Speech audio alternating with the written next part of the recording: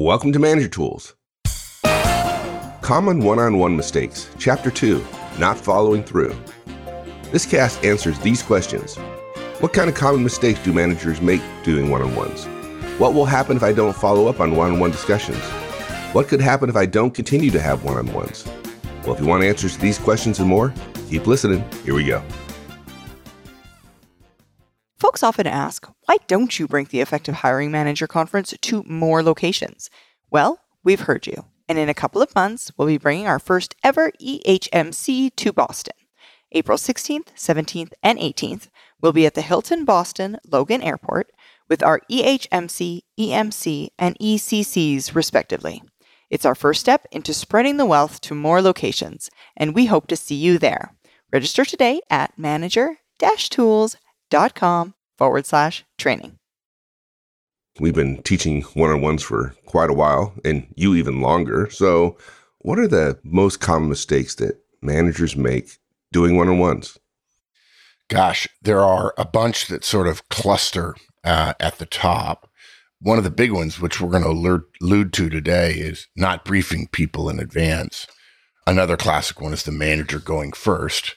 But one that's pretty common, but it's easily missed because you don't see it if one-on-ones aren't happening, is the manager who starts doing one-on-ones and then stops. In other words, they don't follow through on the change in behavior they've made.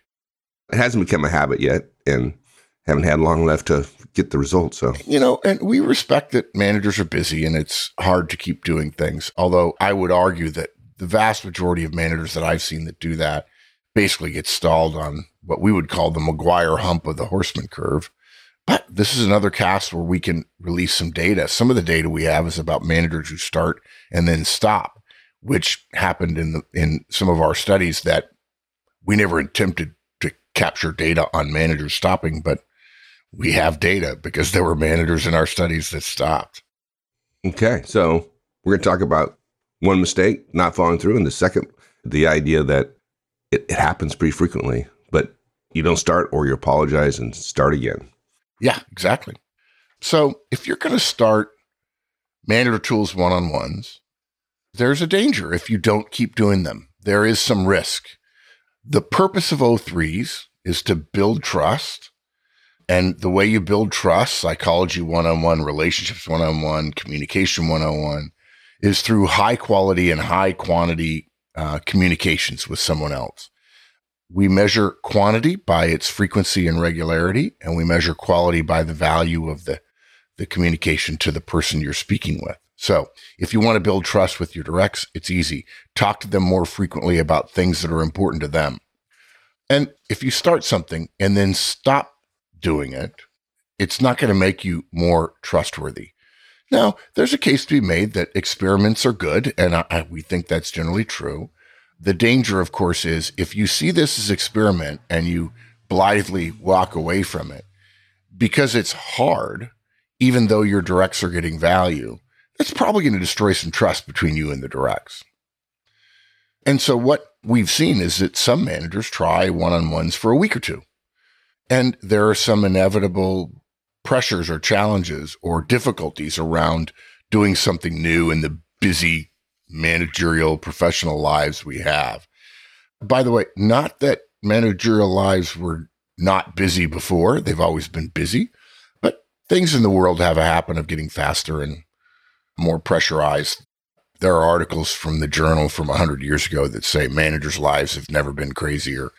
So if you think that you're living in the craziest time, in a way, you're right.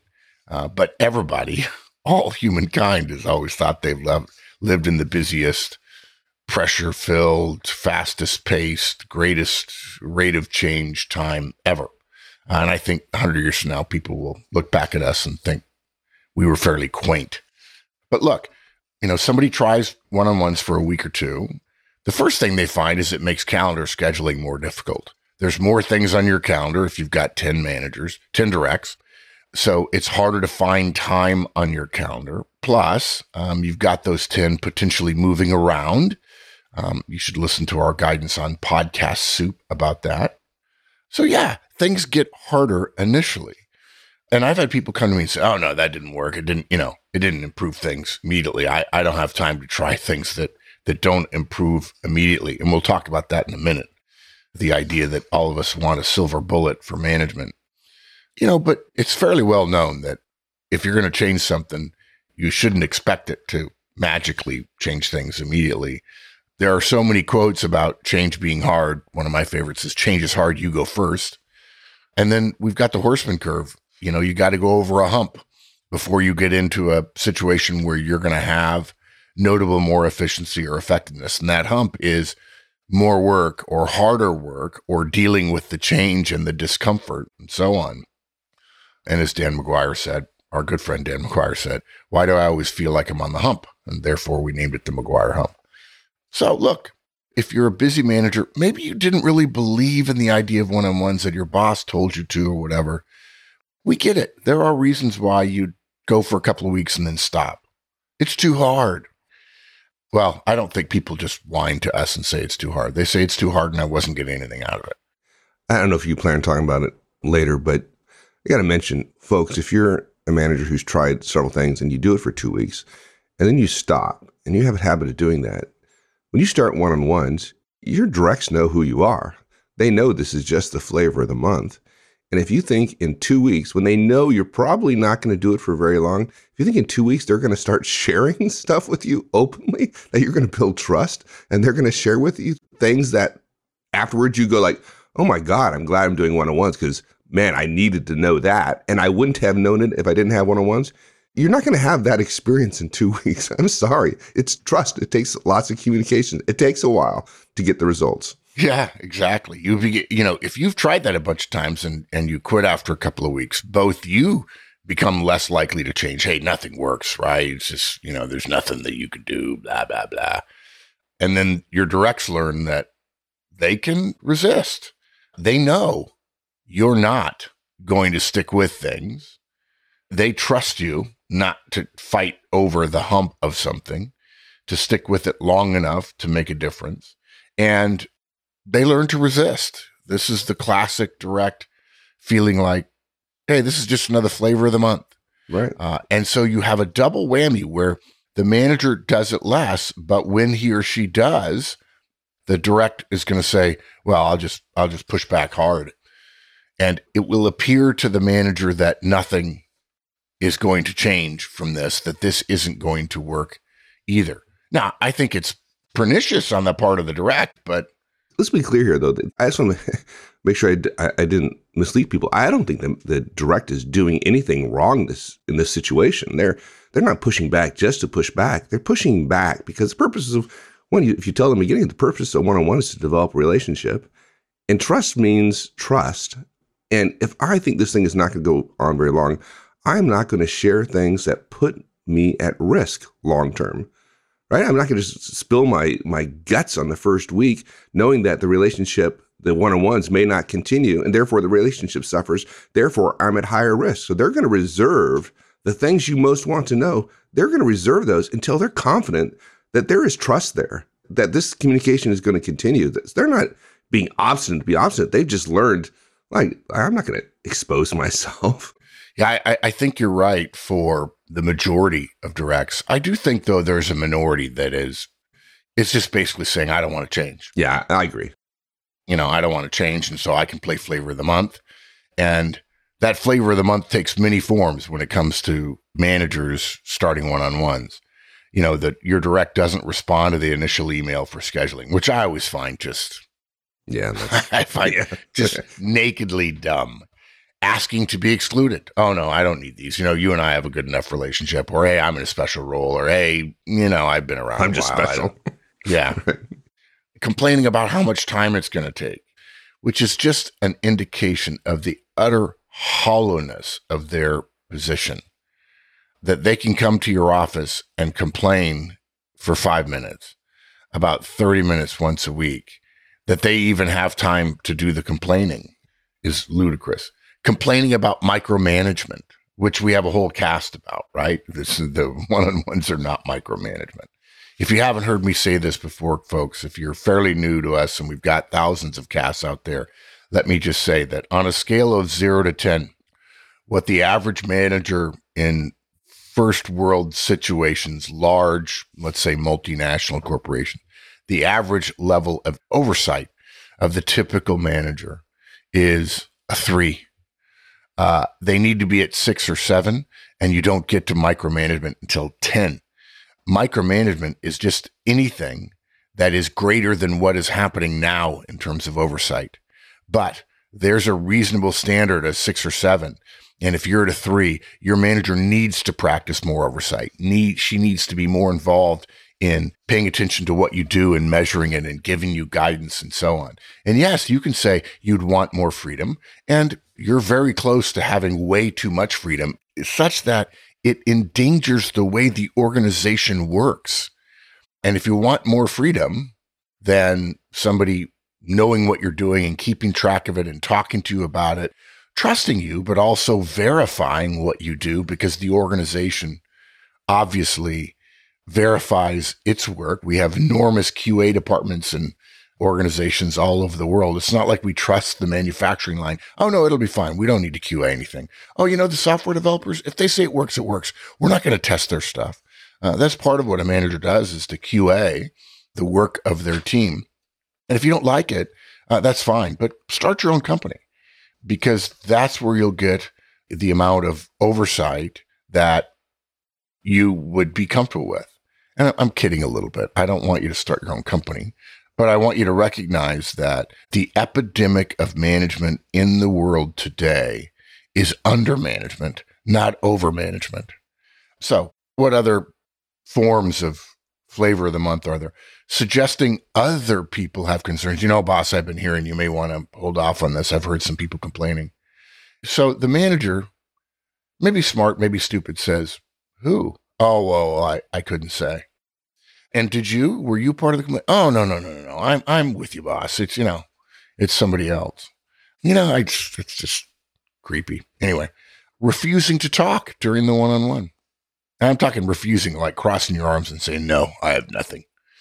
Barely talking, right? They know they have to do something, but they want to give you nothing in terms of value. Or saying there's nothing new to talk about.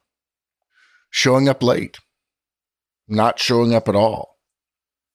Now, unfortunately, those of you who know us would probably saying, well, that's easy. All those behaviors are just a chance for negative feedback. Maybe not all of them, depending upon the demeanor of the direct.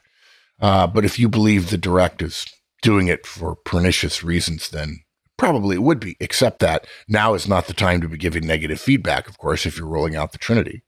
On the other hand, you can talk to your direct. You can say, I'm disappointed. I'm disappointed that you didn't respond to the email. I thought you knew that you're supposed to know everything in your mail within 24 hours and you're supposed to respond within 48 hours to something that's simple from your boss. I'm disappointed about da-da-da-da-da-da-da. So you're right, Mike. Some of the flavor of the month learning is appropriate self-protection, and some of it is inappropriate self-dealing. And both are due to some degree to the manager's behaviors previously. And if you want to reduce the chances for the self-protection and even the inappropriate self-defense, in both cases, the answer is to continue doing one-on-ones. Now, look, some managers worry that announcing you're going to do one-on-ones, what we recommend, briefing people in advance and so on, is a risk. They think to themselves, what if I start one-on-ones and then for some reason decide to stop doing them?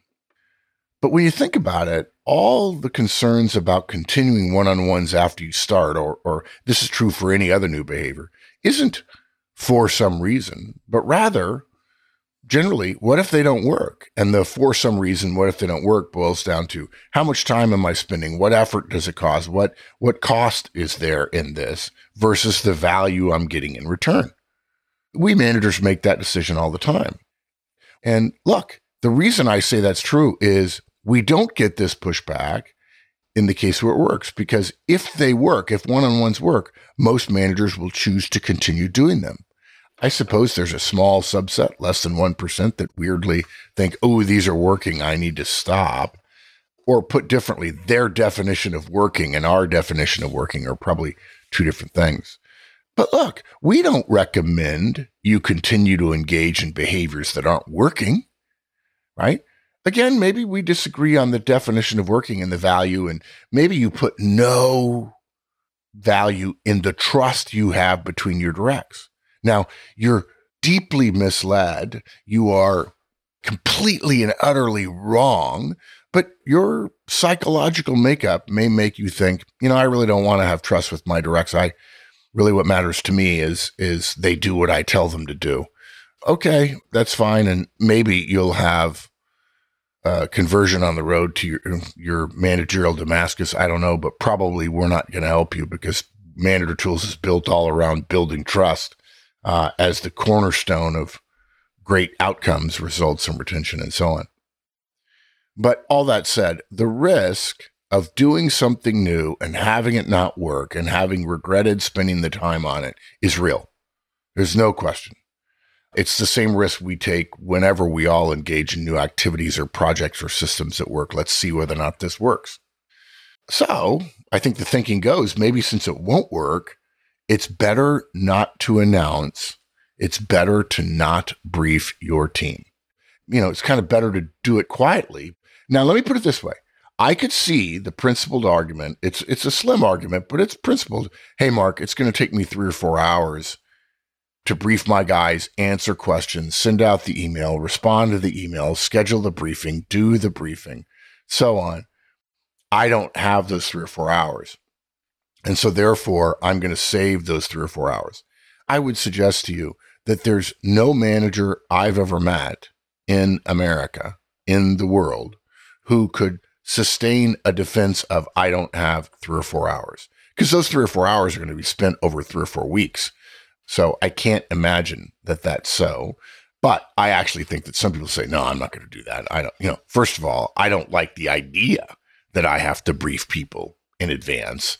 And I think they really believe that if they don't brief people in advance and they just sort of start doing them, there's less risk of canceling them later because they perceive things not to have value, which in a way is true. It's just not very professional.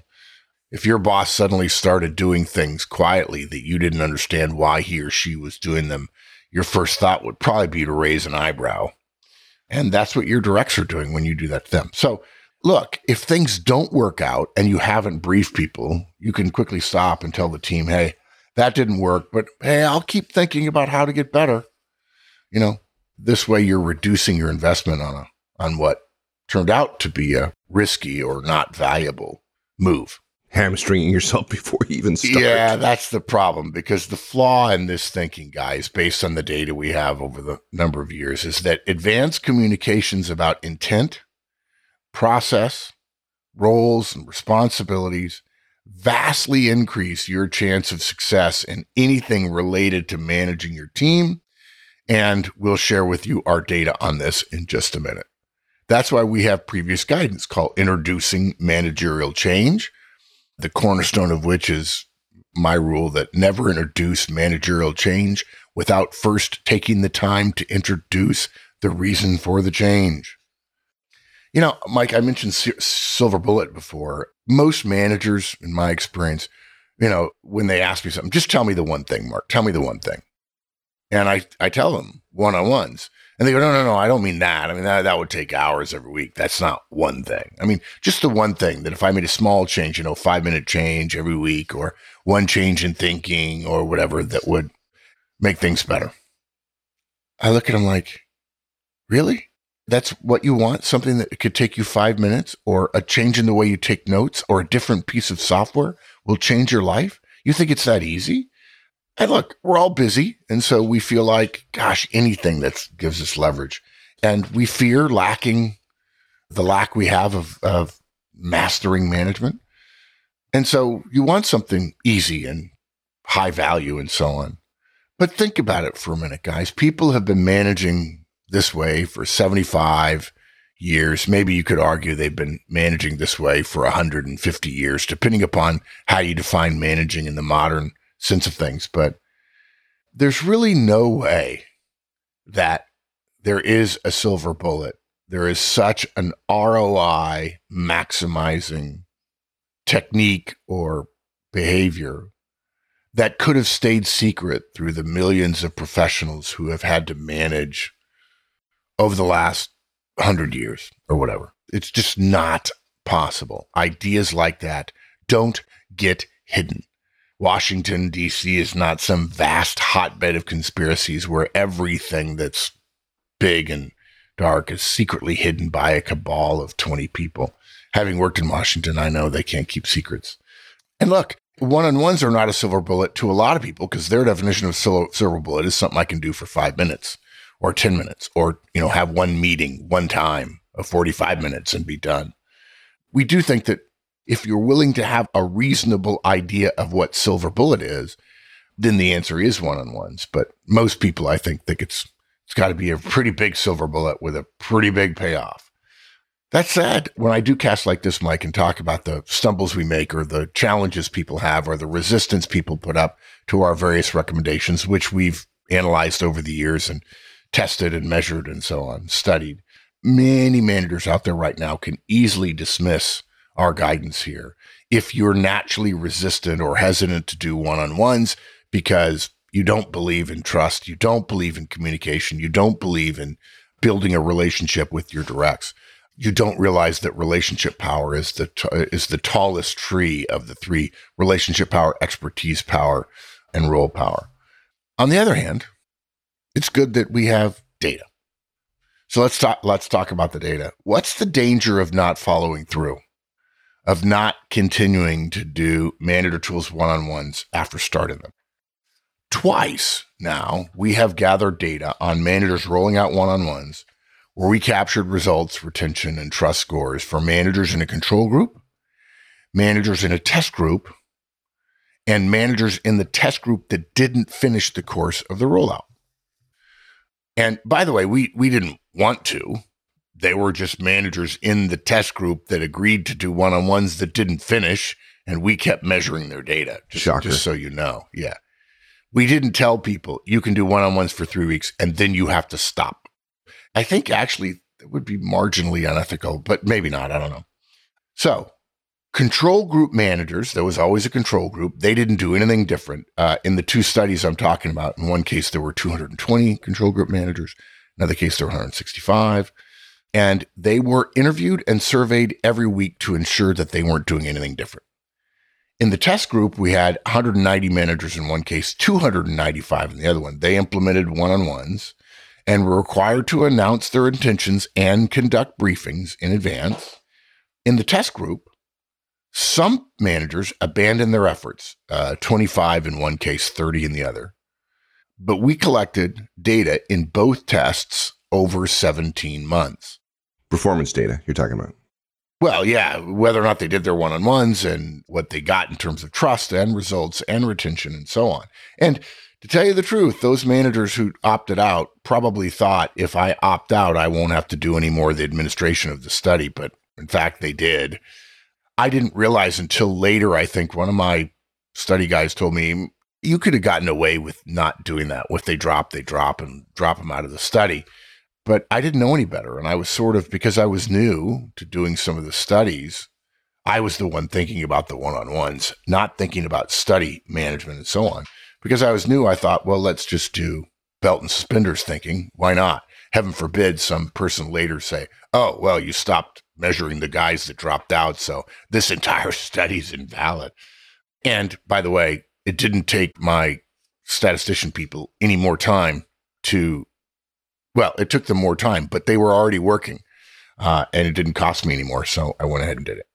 So 17 months, we collected data on the control group, the test group who rolled out one-on-ones and stayed with it, and the test group who rolled out one-on-ones and then stopped.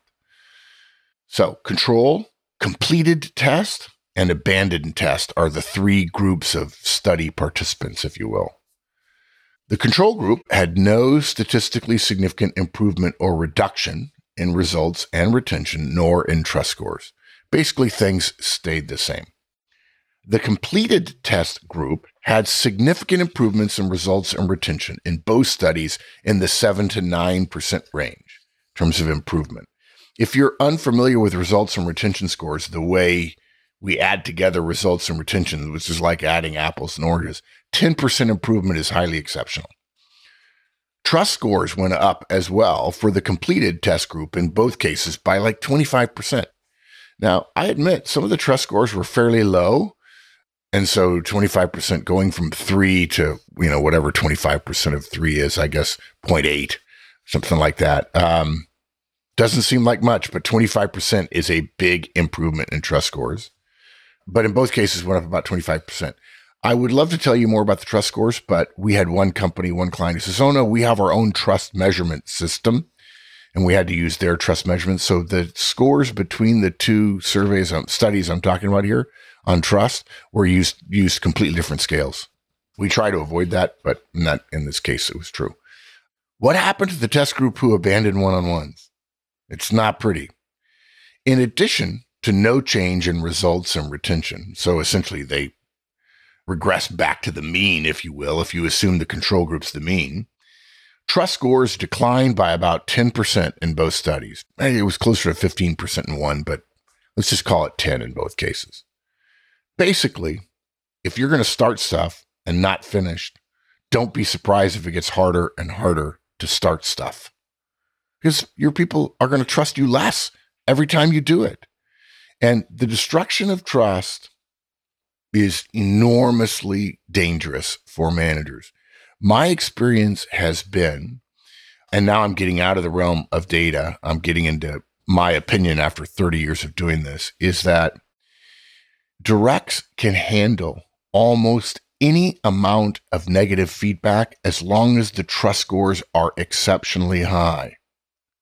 The problem with writing today in the modern press in early 2019 regarding giving negative feedback or talking to your people about their mistakes is they're doing it from the standpoint of the average manager who has a crap trust score with their directs. If you want to talk to people about the mistakes they make, which is part of your job, and you don't work on having high trust, it's no surprise that your directs either won't change or become resistant to you or sort of blank you out in terms of communicating. You're not important to them. They don't like you. And you wonder why the team doesn't feel like a high-performing team. It's your fault. You didn't build trust with your team. And then you thought, well, I can give negative feedback. That's part of my job, which is funny because basically what you're saying is I'm willing to do part of my job, the part of my job that relies on my rule power, but I'm not willing to do the other part of my job, which is to build trust through high amounts and quality of communication. So if you start and then stop, you're going to destroy trust. So, what that means is, lucky for managers today, you should be cautious about what you start if you're in fact going to stop it. Because if you have an idea that I'm just going to start a bunch of things and I'll stop them as soon as I realize they don't work, one, we suspect you won't stop them. You won't wait long enough before you stop them. And two, you're going to stop more things more quickly, and the danger is you're going to destroy trust. We also have some data on managers who start doing one-on-ones without any advanced communication. And the reason that's so is they were part of a study, and we measured, and they didn't do what they were supposed to do week to week in the very beginning. And I think it's reasonable to assume, I could be wrong, it doesn't really matter, that they figured if I don't do the briefing and stuff, I'll get kicked out of the system, and I don't want this extra work, because these managers were randomly assigned. They didn't choose to be in the one-on-one test group as opposed to the control group, but we left them in the study. We really didn't intend to measure the effect. We just, again, belt and suspenders said they were in the study at the start. We're going to see what happens in terms of results from retention. Now, you could make the case, hey, Mark, that's not really fair because the study design had two groups, test group, control group. And now you should include the abandoned group in the test group data. And my answer is we did.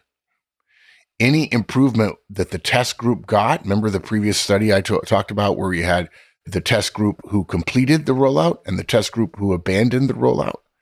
The abandoned group's data is included in the completed group's data. That's to maintain the validity of the study. But then we also broke out and created a separate group. So don't get me wrong, we're not cheating. As you might imagine, managers who didn't do the communications and the briefing in advance had a much higher likelihood, 2x, it's slightly more than 2, but it's roughly 2, of abandoning the test. But even for those who completed the test, this is managers who didn't communicate, but did complete the test, results and retention improvements were roughly half of the test group. They got half of the improvement compared to the folks who followed the protocols for briefing. And trust scores were similarly roughly improved by about half as much. In one case, it was only 40, but in another case, it was very close to 50. Imagine throwing away half of your upside in an effort to save 2 to 3 upfront preparatory hours on a long-term project, or just choosing to save 2 or 3 hours because it's going to be hard. The danger of not following through then isn't just unchanged results and retention.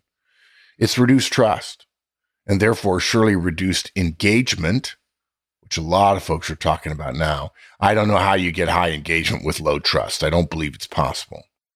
And you make your life harder in the future. Yeah. So we don't recommend you do it. Folks, if you've got a team that's technically skilled but doesn't get along, has trouble working together, maybe gets in arguments, disagrees a lot, escalates stuff to your level a lot, the Manager Tools Effective Communicator training might be your answer.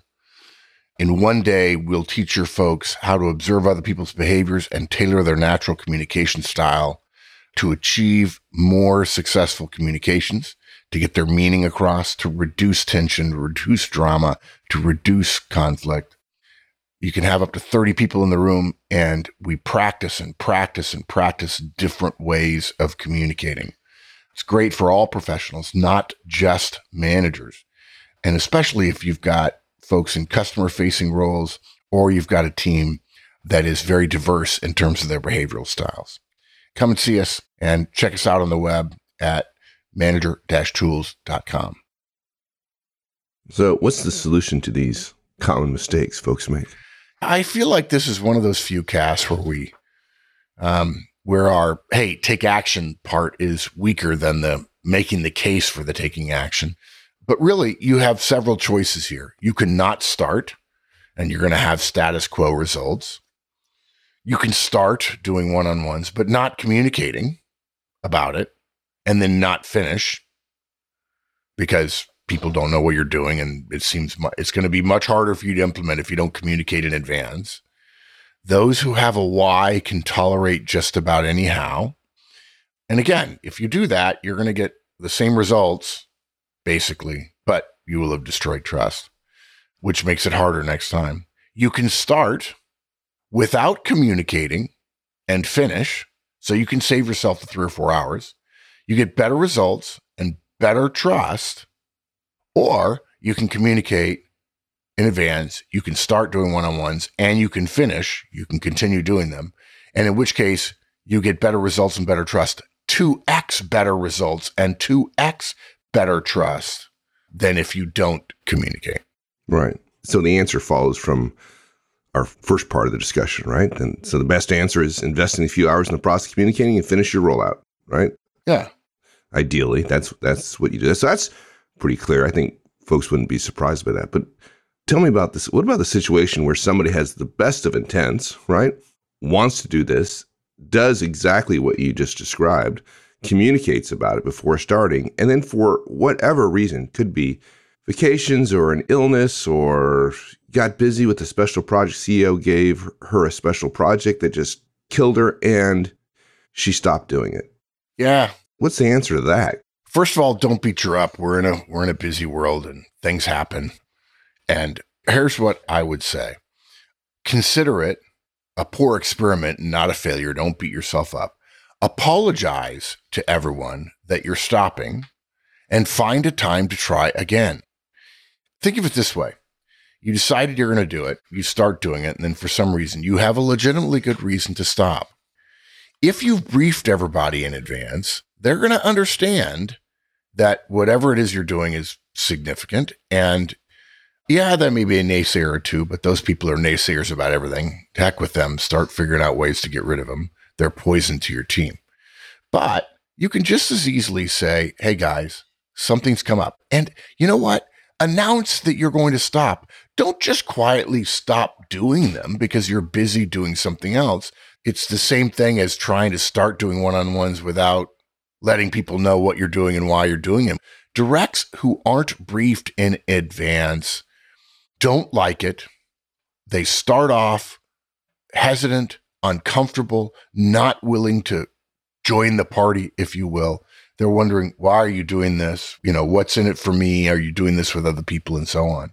So if in fact you decide I'm going to stop doing it, have some courage, have some professional respect for your directs and say, hey guys, I've been put on this special project. I've been told my life is not mine for the next 6 months. We made a start. I don't know what we learned yet about one-on-ones. I don't know if I liked him or not. Maybe you liked him. And if you did, I'd love to hear about it, but I've got to stop him. Tell people you're going to stop. Never introduce a change to how you manage without first telling people about the change. Explain it to them. Don't just let them figure it out and then wonder what happened. Because one of the things they're going to wonder is he going to do it? Is she going to do it when they get back? Was it even worth it? Was he even serious? Did he even care about trust or relationships or what have you? Right. Do yourself a favor, right? Set yourself up for success next time you do it and hold at least one more one-on-one with each of your folks and use the one-on-one as a time to tell them. Part of this, you can tell, Mary, one of the reasons we're meeting this is to build trust and have better communication. So let me be clear with you. I'm embarrassed about it. I committed to doing this. I can't because of these reasons, but I'm still committed. So let me be just open and honest with you. Like, I've got to stop for 6 months. I started it. I can't continue for these reasons, and I'm committed to restarting them later on. So just use this as an opportunity to set the example of what you want one-on-ones to do. Yeah, and it goes back to the horseman-middleman test. If this happened to your boss, how would you want her to communicate with you? What would you want her to do? Suppose she decided, I'm going to start managing differently. Wouldn't you want to know in advance? Yes, of course you would. Suppose something came up. Wouldn't you want her, not expect her, depending upon what you think of him or her, but wouldn't you want him or her to say, hey, listen, something's changed? Right? It's normal. Now you say to yourself, well, my people aren't that way. But remember, the middleman test says, if that's what you would want from your boss, that's what your people would want from you. And similarly, by the way, if you wouldn't do it to your boss, you shouldn't have to tolerate it from your directs. So just ask yourself, what would I want from my boss in this situation? Would I want him to tell me? Would I want him to explain? Would I want him to say the time's not right and we'll do it again later? Sure. Or if my boss asked me to spend time with him over the course of a month or 6 weeks or 2 months, and then he or she decides they're going to stop, wouldn't I expect a rationale beyond just, well, it's really not working? Of course you would. And that's what you would need to do with your team. And regardless of what you're doing, don't ever stop trying to get better. Because we've had a podcast about this before. If you're staying stable, the world's growth is making you less valuable. You have to improve all the time just to stay current. That's why when your directs say, I'm happy where I am, that's not a good answer because the world is changing too fast. So I'm going to summarize real quick. Guys, it's never a good look to put your best foot forward only to drag the other one behind it. And one of my brother Walt's and I favorite phrases of all time. If you start to take Vienna, take Vienna. There you go. All right, my friend. Thank you. Thanks, partner.